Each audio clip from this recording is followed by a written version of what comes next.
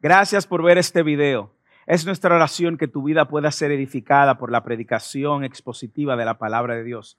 Y a la vez es nuestro deber animarte a que uses este recurso como un suplemento en tu andar con Dios y en tu crecer espiritualmente, y no como un sustituto de la iglesia local. Si no tienes una iglesia local y vives en el área de Dallas-Fort Worth, serás más que bienvenido en First Serving en español. De lo contrario, te animamos a que te congregues y que no solamente sea edificado por la palabra de Dios, sino también pastoreado por tus líderes. Dios te bendiga.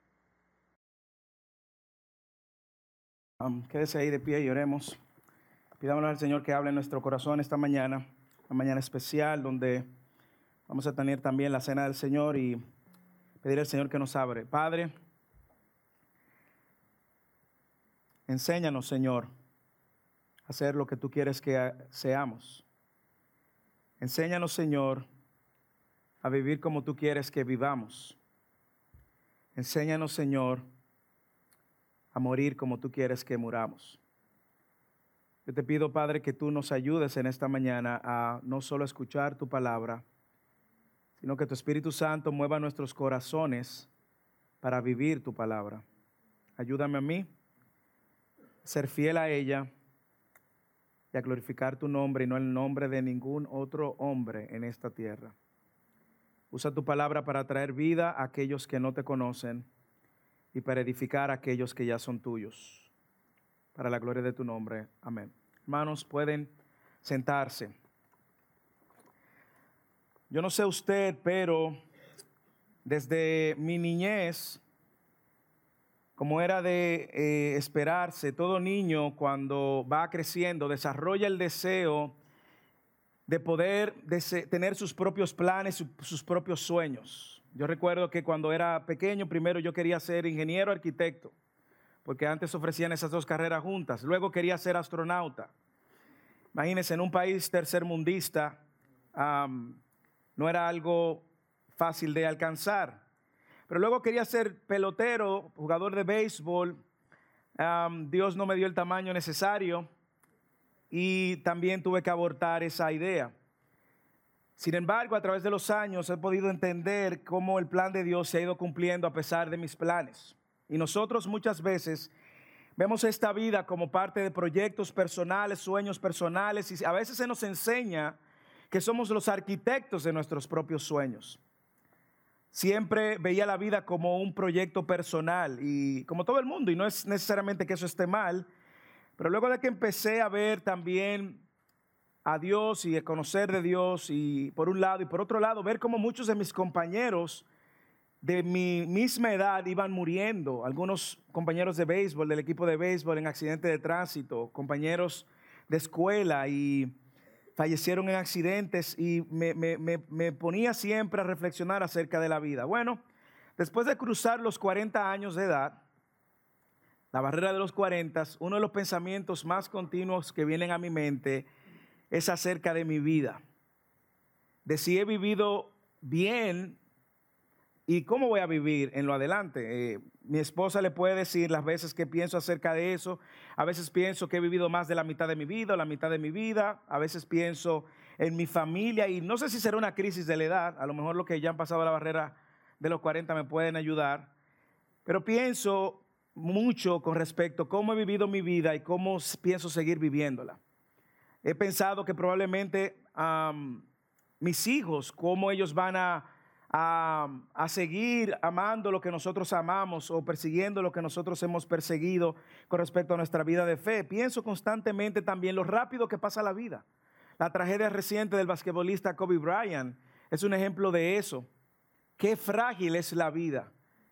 Yo no sé si usted ha reflexionado sobre eso, pero el propósito de esta mañana es que nosotros podamos reflexionar acerca de nuestra vida y cómo estamos viviendo nuestra vida. Y sobre todo si usted nos visita y es creyente, pensar en lo pasajero que es la vida, y si nosotros hemos atesorado lo que realmente es importante.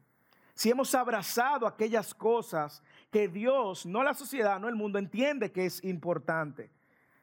Bueno, el texto de hoy nos invita a eso, nos invita a que como cristianos reflexionemos acerca de vivir una vida que honre a Dios.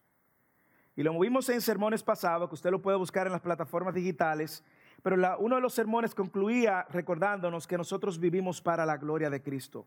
Si usted es cristiano, usted no vive para usted ya. Usted ha sido comprado a precio de sangre y ahora usted tiene otro norte, otro propósito y otra razón. En el texto que nos leyó Martín, nosotros vemos a Pablo escribiendo desde la prisión romana, encadenado. Usted, si ha estado visitando, sabe que hemos visto eso ya. Y nos cuenta no solo sobre el significado de la aflicción, sino también nos cuenta de la vida y de la muerte.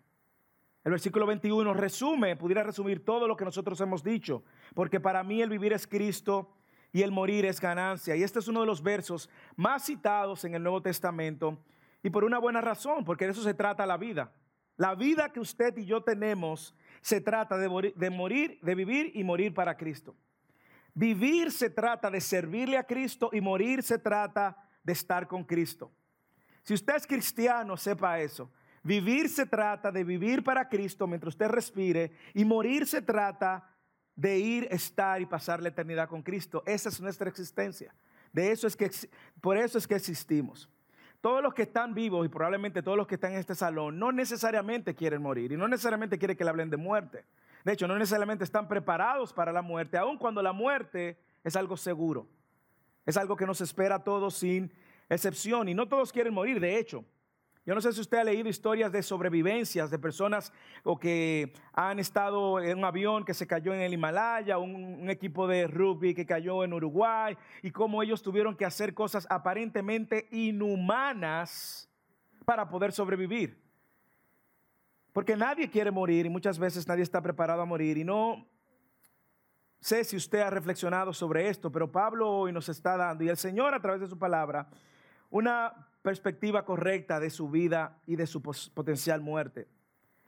La pregunta con que quiero abrir este sermón es la siguiente. Un sermón que lleva por título Vivir para Cristo.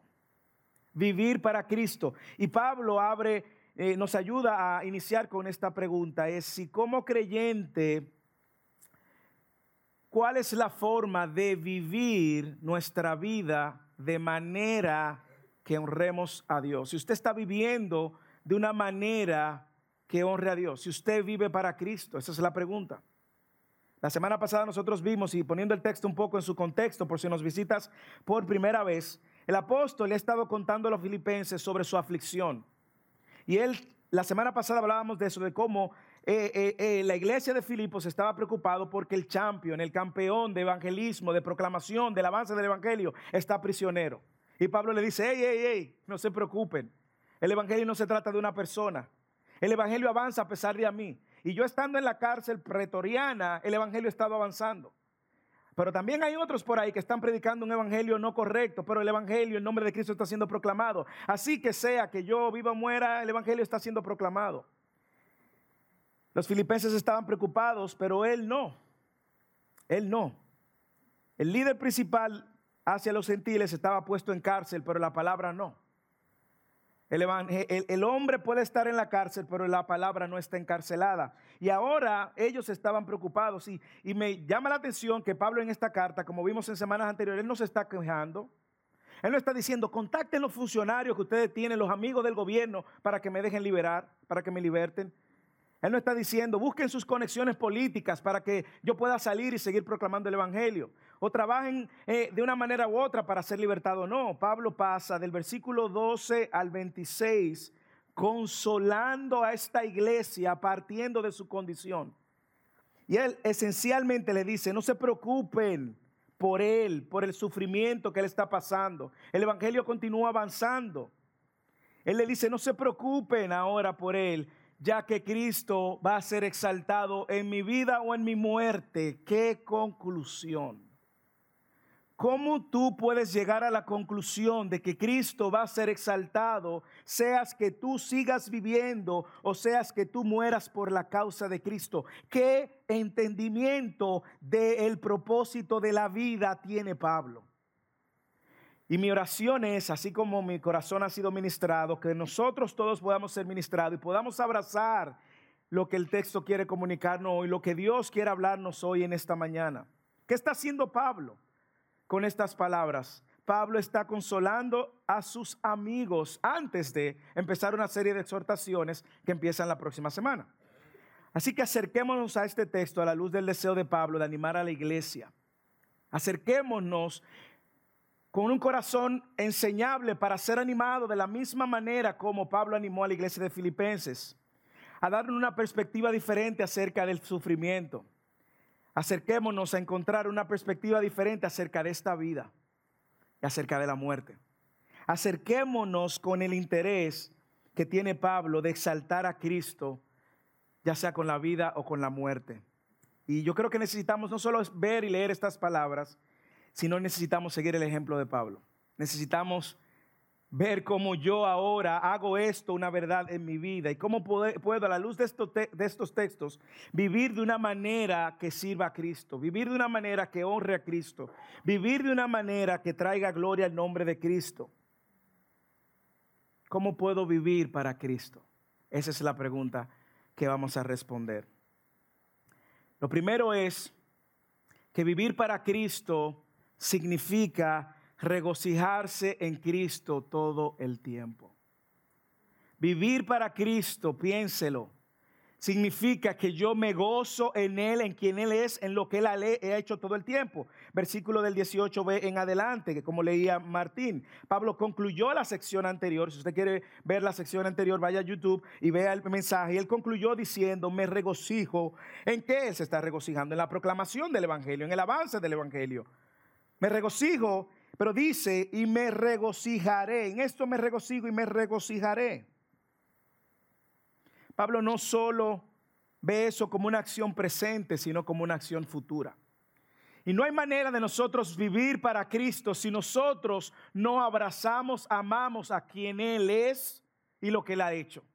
Y Pablo está convencido, lo dijo en el 1:6, y en esto estoy convencido. Pablo está convencido en el Dios en el quien Él ha creído. Y solo de la manera en que nosotros podamos estar convencidos en quién es Dios, qué Él ha hecho, nosotros entonces vamos a poder vivir para Cristo, regocijarnos en Él. El sufrimiento, la cárcel, la circunstancia toman otro panorama si nuestra mirada, vimos la semana pasada, no está puesta en mí, en mis circunstancias. Si nuestra mirada está puesta en Él, en quién es Él, en lo que Él ha hecho, drásticamente mi vida deja de ser egocéntrica y se convierte en ser una vida cristocéntrica. Deja de ser una vida para mi gloria y comienza a ser una vida para su gloria. Y vimos la semana pasada eso, que cuando nos enfocamos en nosotros, nos vamos a victimizar. Vamos a decir, Dios se olvidó de mí. ¿Por qué a mí? ¿Qué yo hice de malo? ¿En qué fue que fallé? ¿En qué fue que pequé para que mi hijo me hiciera esto? Padre, ¿pero por qué? ¿Qué te he hecho que tú me estás castigando, que me mandaste enfermedad, esto, aquello? No, hermano. Deje ver las circunstancias, y lo dijimos la semana pasada, centrada en usted, comience a verla centrada en Dios. Y decíamos la semana pasada, probablemente no es que Dios cambie sus circunstancias, es que Dios cambie su actitud ante las circunstancias. Así que Pablo está gozoso, está seguro de que a pesar de su sufrimiento, él no va a dejar el sufrimiento y las circunstancias, no van a dejar que él deje de regocijarse en Cristo, como sucede muchas veces cuando estamos en medio de circunstancias y dificultades. ¿Qué pasa? Práctico, dejamos de gozarnos en Cristo. Entonces no solo dejamos de gozarnos en Cristo, pagamos con todo el que es cristiano, hasta con la iglesia. Yo no vuelvo para la iglesia porque mira lo que me está pasando. Como que de ahora pensamos que vamos a castigar a Dios porque nos vamos a dejar de gozar en Él. Déjeme decirle algo, nosotros somos quienes necesitamos de Dios. Y es nosotros quienes necesitamos regocijarnos en Dios. Sea la vida, sea la cárcel, sea el sufrimiento, sea la muerte, Pablo dice, yo me regocijo y me voy a seguir regocijando. Nada va a detener el gozo, el regocijo que siento. Las circunstancias no lo van a hacer, la cárcel no lo va a hacer, mi vida no lo va a hacer y aún mi muerte no lo va a hacer. Mi pregunta para al ver este texto es esto: ¿usted está anticipándose ante las circunstancias? ¿Está usted anticipándose cómo responder a dificultades y circunstancias difíciles? Pablo fija su mirada en Cristo, su mirada es tan firme en Cristo, en su obra, que él decía, no importa lo que suceda, no importa lo que a mí me suceda, yo me voy a regocijar. Así que lo primero que nosotros debemos de saber, para vivir para Cristo tenemos que regocijarnos en Él, y regocijarnos en Él implica conocer quién es Él, implica conocer qué Él ha hecho. ¿Por qué? Señores, porque es simple. Tú te regocijas en lo que tú atesoras. Piensa, ¿en cuáles cosas tú te regocijas, llenan tu corazón de gozo? Piénsalo. En cosas que tú atesoras. Materiales, logros personales, logros de tus hijos, lo que tienes en el banco, lo que lograste, eso es lo que te llena de gozo. Si Cristo no juega eso, si Cristo no es tu tesoro, no vas a poder, no solo regocijarte, no vas a poder vivir para Cristo.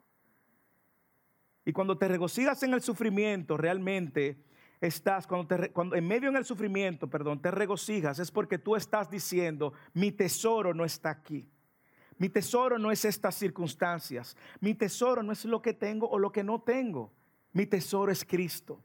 Y por eso puedo regocijarme en medio del sufrimiento. Aún así tú podrás regocijarte. Yo no sé si Pablo tenía este texto en mente. Algunos entienden que sí, pero algunos entienden que Pablo, cuando dice esto, está pensando en Habacuc capítulo 3, versículo 17. Usted ha escuchado este texto, quizás hasta lo ha cantado.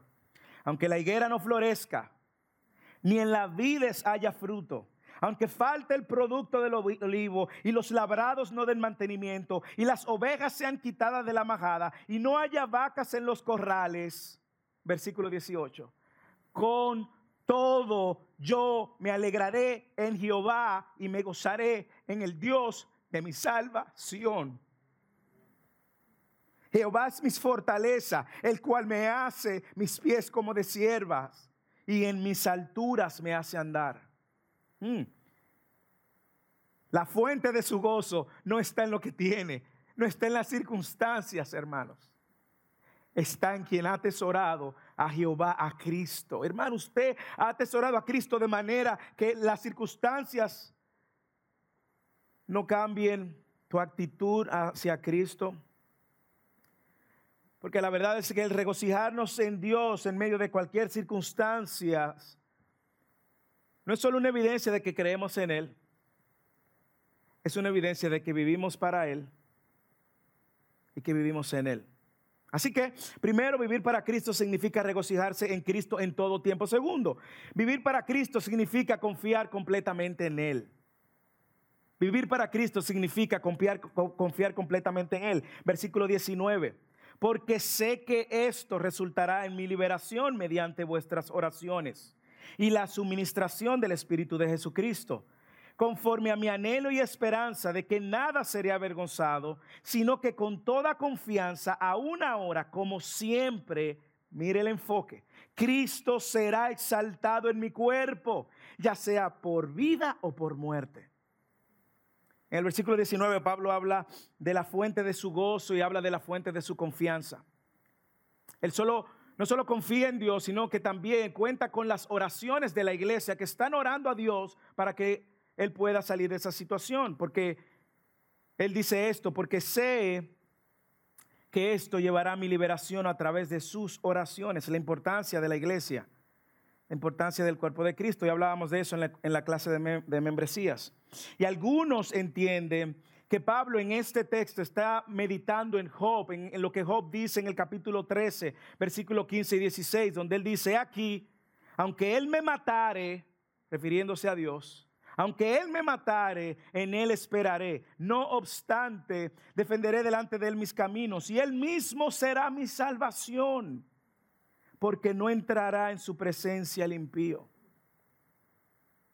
Pablo, una vez más, en el mismo texto, más adelante, él vuelve a mostrar también su confianza en Dios. Él dice: porque sé que esto resultará en mi liberación, en el versículo 19 y 20, mediante vuestras oraciones y la suministración del Espíritu Santo. Versículo 20, mire su anhelo, conforme a mi anhelo y esperanza, aquí está su confianza, de que en nada seré avergonzado, sino que en toda confianza, aquí está su confianza, aún ahora como siempre, Cristo será exaltado. Él está diciendo en otras palabras: yo tengo la seguridad y la esperanza que jamás seré avergonzado.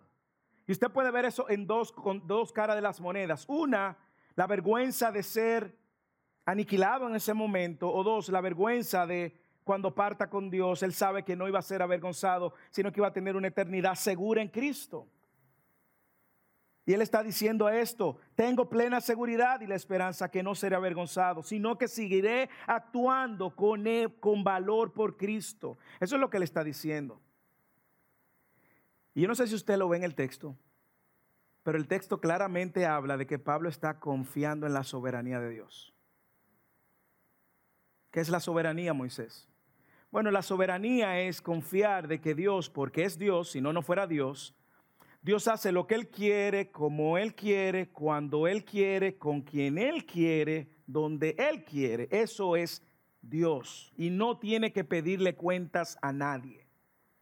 Y Pablo está confiando en su soberanía, pero también, y pudiéramos quedarnos ahí, hablar de la soberanía, pero también Pablo nos está dando una lección como iglesia y congregación, y es que Pablo planea también y considera ser sostenido mediante las oraciones de la iglesia. Léalo, en el versículo, ahí está claro, en el versículo 20, conforme mi anhelo, versículo 19, porque sé que esto resultará para mi liberación mediante vuestras oraciones.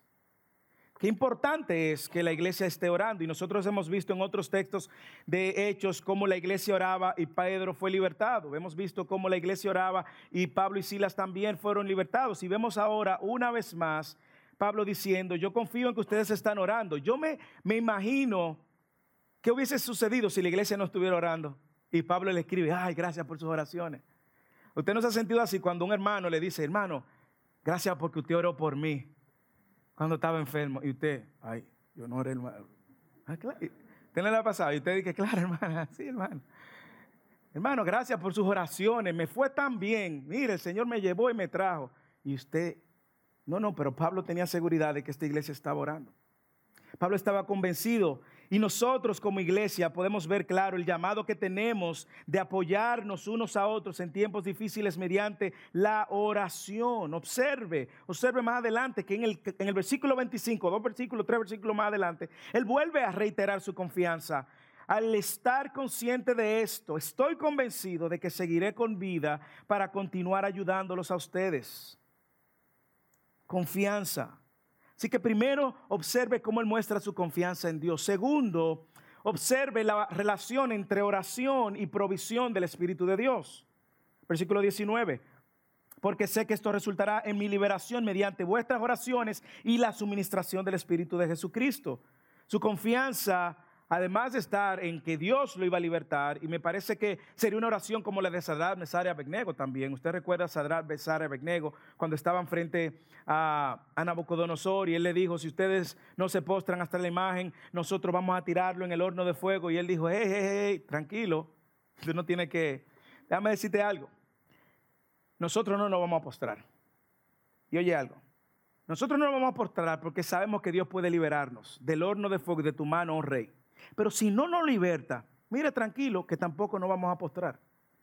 ¡Qué determinación! Pareciera que Pablo está pensando en esto también y diciendo: esto va a resultar en mi liberación por vuestras oraciones y por la suministración del Espíritu. Pero ¿sabe qué? Si no, ya sea en mi muerte o en mi vida, voy a exaltar y honrar a Cristo. Hermanos, no pensemos que nuestras oraciones no importan. Sí importan. Importan porque Dios nos invita a orar. Hermano, no piense que su problema no puede ser solucionado por la oración. Sí puede ser solucionado por la oración, pero sujetado a la voluntad de Dios. Hermano, no piense que usted no necesita la oración del hermano. Sí necesita la oración de su hermano. Por eso, cuando usted se ve en medio de una situación, ore y pida oración. No se encripte, no se encierre. El cuerpo de Cristo existe para cargar nuestras cargas juntos y orar juntos. Sería una evidencia de orgullo que usted y yo, como creyentes, en medio de una situación, no pidamos oración a un hermano que Dios ha puesto a nuestro lado para caminar con. Necesitamos, y la oración es un medio que Dios usa para sostener a sus siervos. Pero oramos como oraba Jesús en Getsemaní: si es posible, pasa de mí esta copa, pero no se haga mi voluntad sino la tuya. Así que cuando oramos, piense a ver, ¿qué usted hace cuando ora?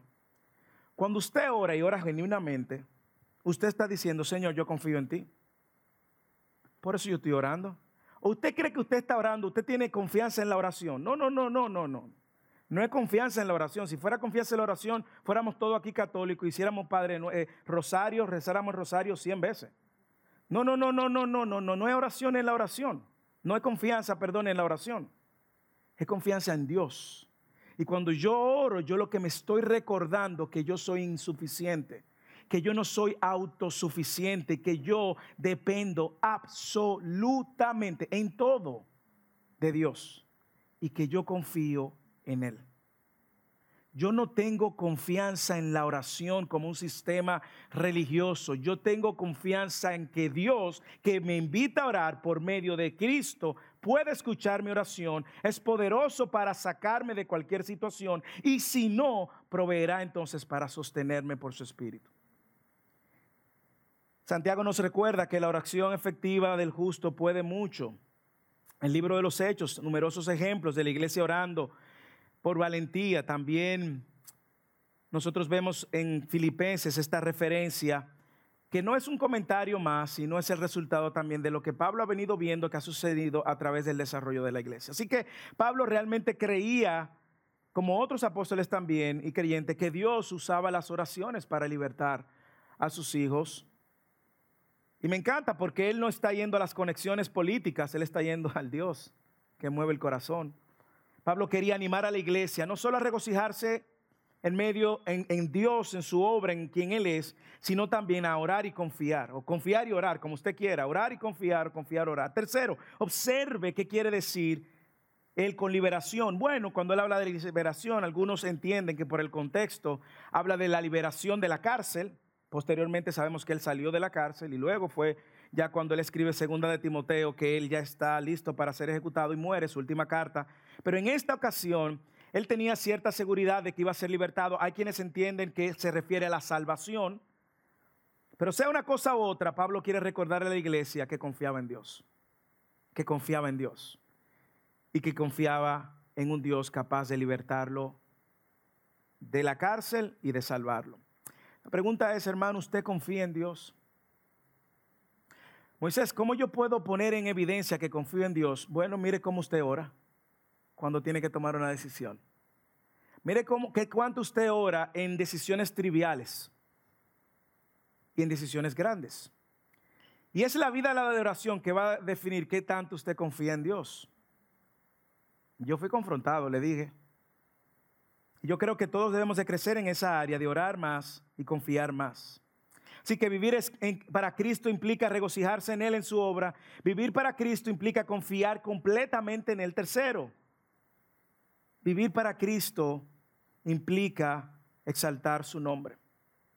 A mí me encanta, antes de moverme en esa dirección, que a veces nosotros, pensando en el tema de confiar, hacemos muchos planes y muchos proyectos y se nos olvida que Dios es soberano y por eso no mostramos nuestra confianza en Dios. Empezamos a correr planes por nosotros mismos, sin consultar a Dios. Mire lo que dice Proverbios 19:21. Muchos son los planes en el corazón del hombre, mas el propósito de Dios prevalecerá.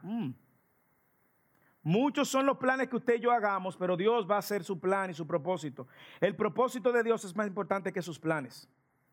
Segundo, antes de usted planificar, valide los propósitos de Dios, porque son más importantes, van a prevalecer. Proverbios 16:9. La mente del hombre planea su camino, pero el Señor dirige sus pasos. Aquí hay una aplicación muy clara para la iglesia. Y orar y confiar. Pidamos oración cuando lo necesitamos. A mí me encanta un señor de la iglesia de nombre Cliff, que él siempre me dice, está orando por mí. Yo no sé qué aliento usted siente, pero es un gozo saber que otros oran por ti. Oremos, hermanos, oremos confiados en Dios, no en la oración misma. Oremos descansando en su plan. Oremos no pensando que vamos a doblegar a Dios, declarando, yo declaro, establezco, arrebato. No, espérese. Usted no tiene que arrebatar ni declarar porque usted no es Dios. Dios es Dios.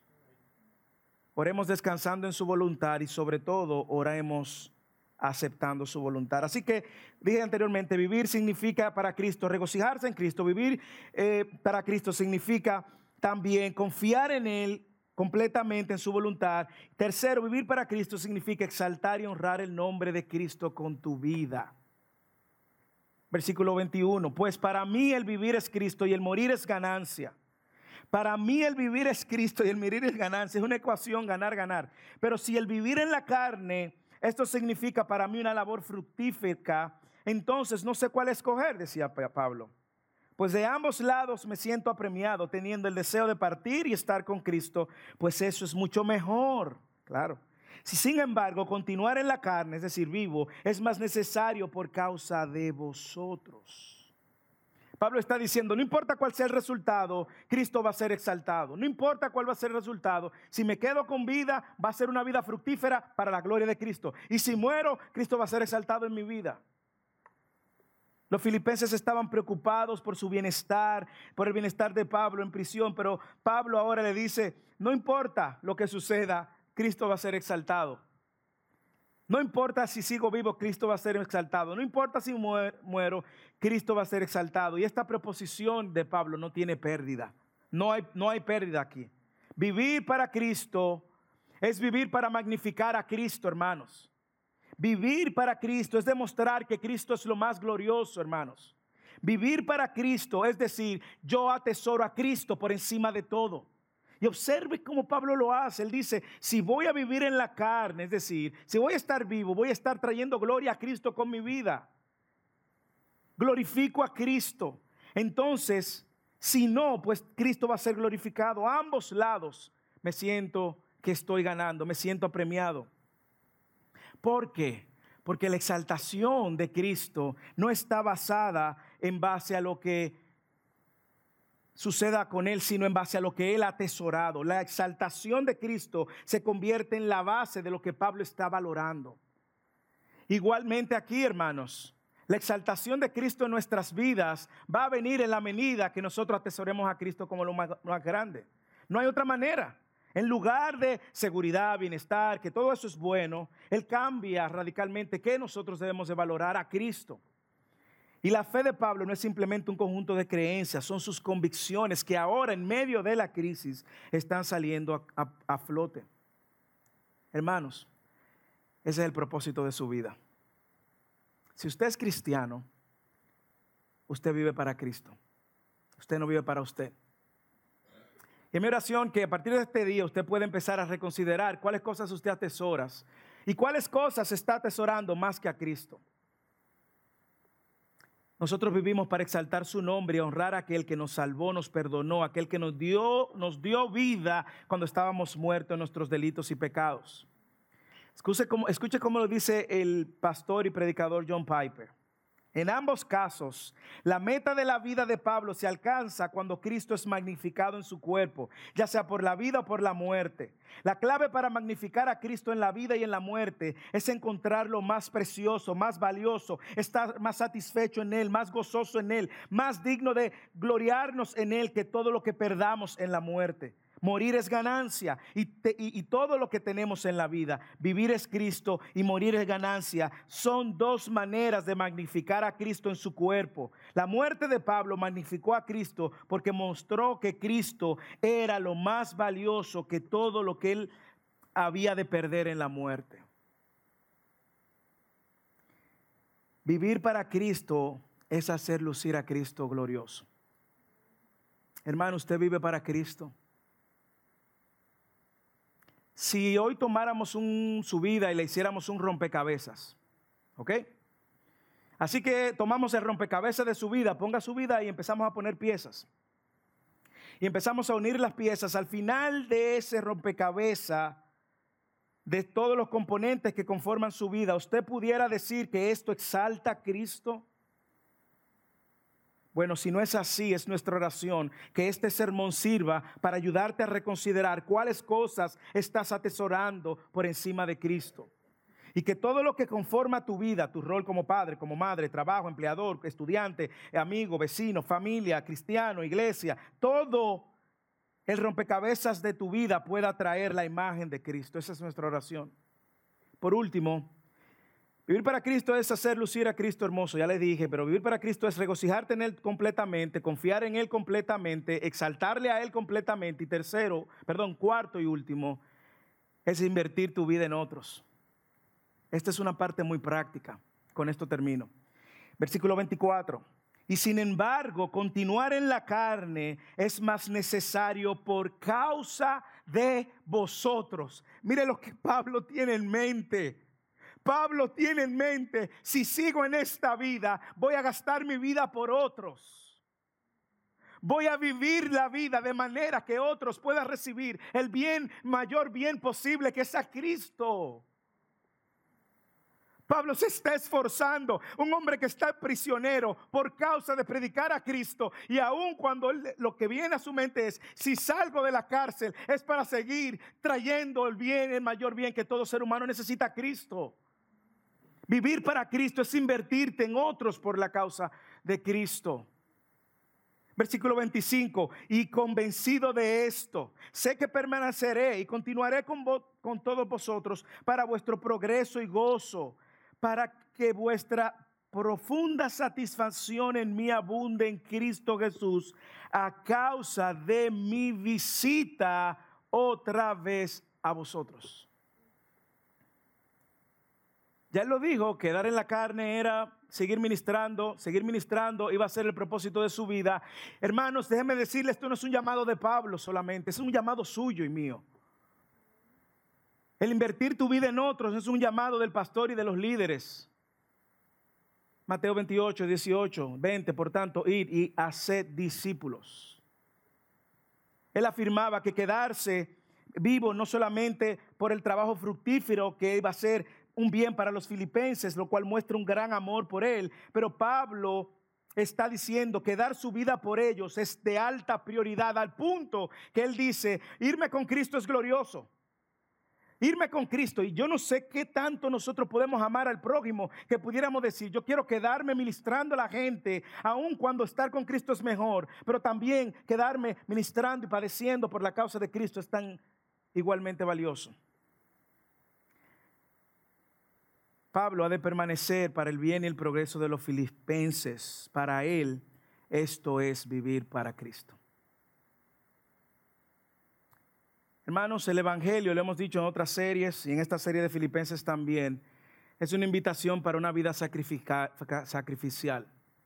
Y déjeme decirle, First Serving en español, el Evangelio es contracultura. La cultura nos está diciendo, vive solo, vive aislado, preocúpate solo por ti y después de los demás. La cultura nos dice eso, el Evangelio es lo opuesto.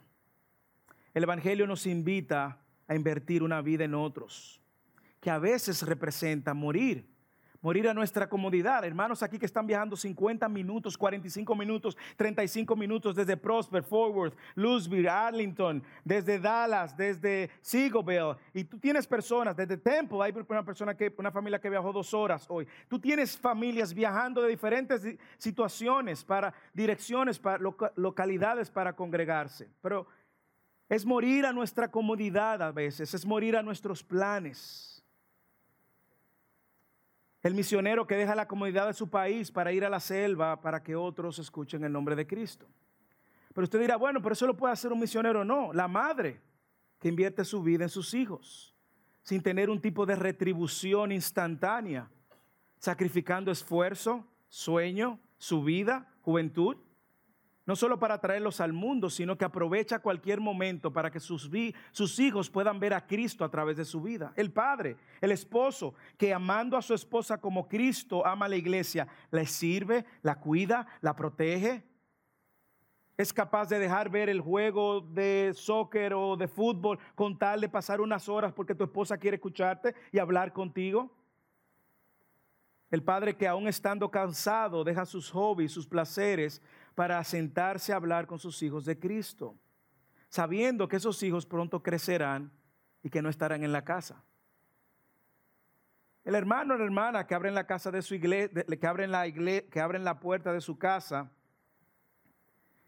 para tener un estudio bíblico, aun cuando eso implica quizás ese día acostarse más tarde, acostar a los niños más tarde, quizás tener la casa un poco sucia al final y tener que organizar y recoger luego de que todos se van. Siempre encontraremos que invertir nuestras vidas en otros por la causa de Cristo trae consigo un sacrificio, pero vale la pena. Pero vale la pena. Vale la pena no solo vivir para Él,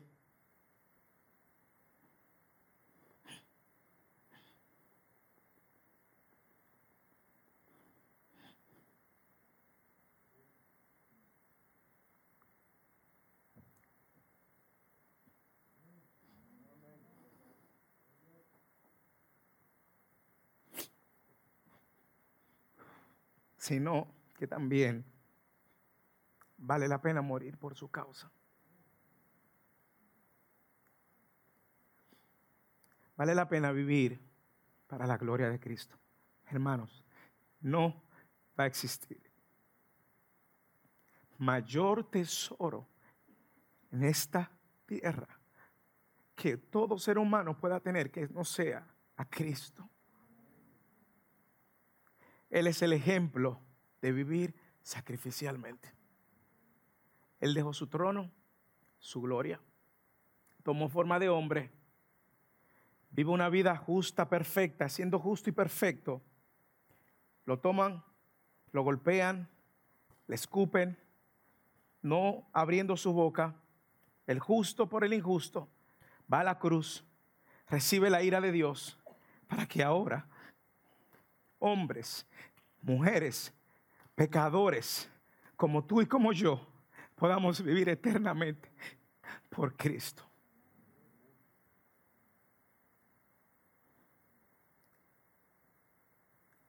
Hermanos, regocíjese en Cristo, en su obra. Hermanos, confíe en Cristo. Hermanos, exalte a Cristo. Hermanos, viva para la gloria de Cristo. Si tú eres creyente, yo solo te voy a pedir algo, y es que no seas oidor de este mensaje. No salgas por ahí diciendo qué bueno estuvo, qué malo estuvo. No. Sal por ahí comprometido, esforzándote a vivir para Cristo. De eso, cristiano, hermano cristiano, de eso se trata tu vida. Para eso es que tú existes. Y si tú no eres cristiano y estás aquí, déjame decirte algo. Tú no estás vivo, tú estás muerto. La Biblia dice que tú estás muerto en tus delitos y pecados, y tu condición de pecador y pecadora te está invitando a que te arrepientas de tus pecados y que puedas atesorar el único medio para salvarte de tu condenación. Y luego de que tú estés muerto, solo por medio de la obra de Cristo vas a recibir vida, y luego de que Él te da vida, entonces vas a poder vivir para Cristo. Sin Cristo no vas a poder vivir para Cristo. Vas a vivir para una religión, pero no para Cristo. Y es mi oración que en esta mañana Dios haga en ti el mayor de los milagros. Abra tus ojos, veas tu condición de pecador que no puede por sí mismo salvarse, y tu corazón sea quebrantado, transformado, de manera que tú necesites tener seguridad de tu salvación y corras a Cristo en esta mañana. Es mi oración que tú, aún entrando como un muerto espiritual, salga vivo con el compromiso y el propósito de vivir para Cristo. Esa es mi oración.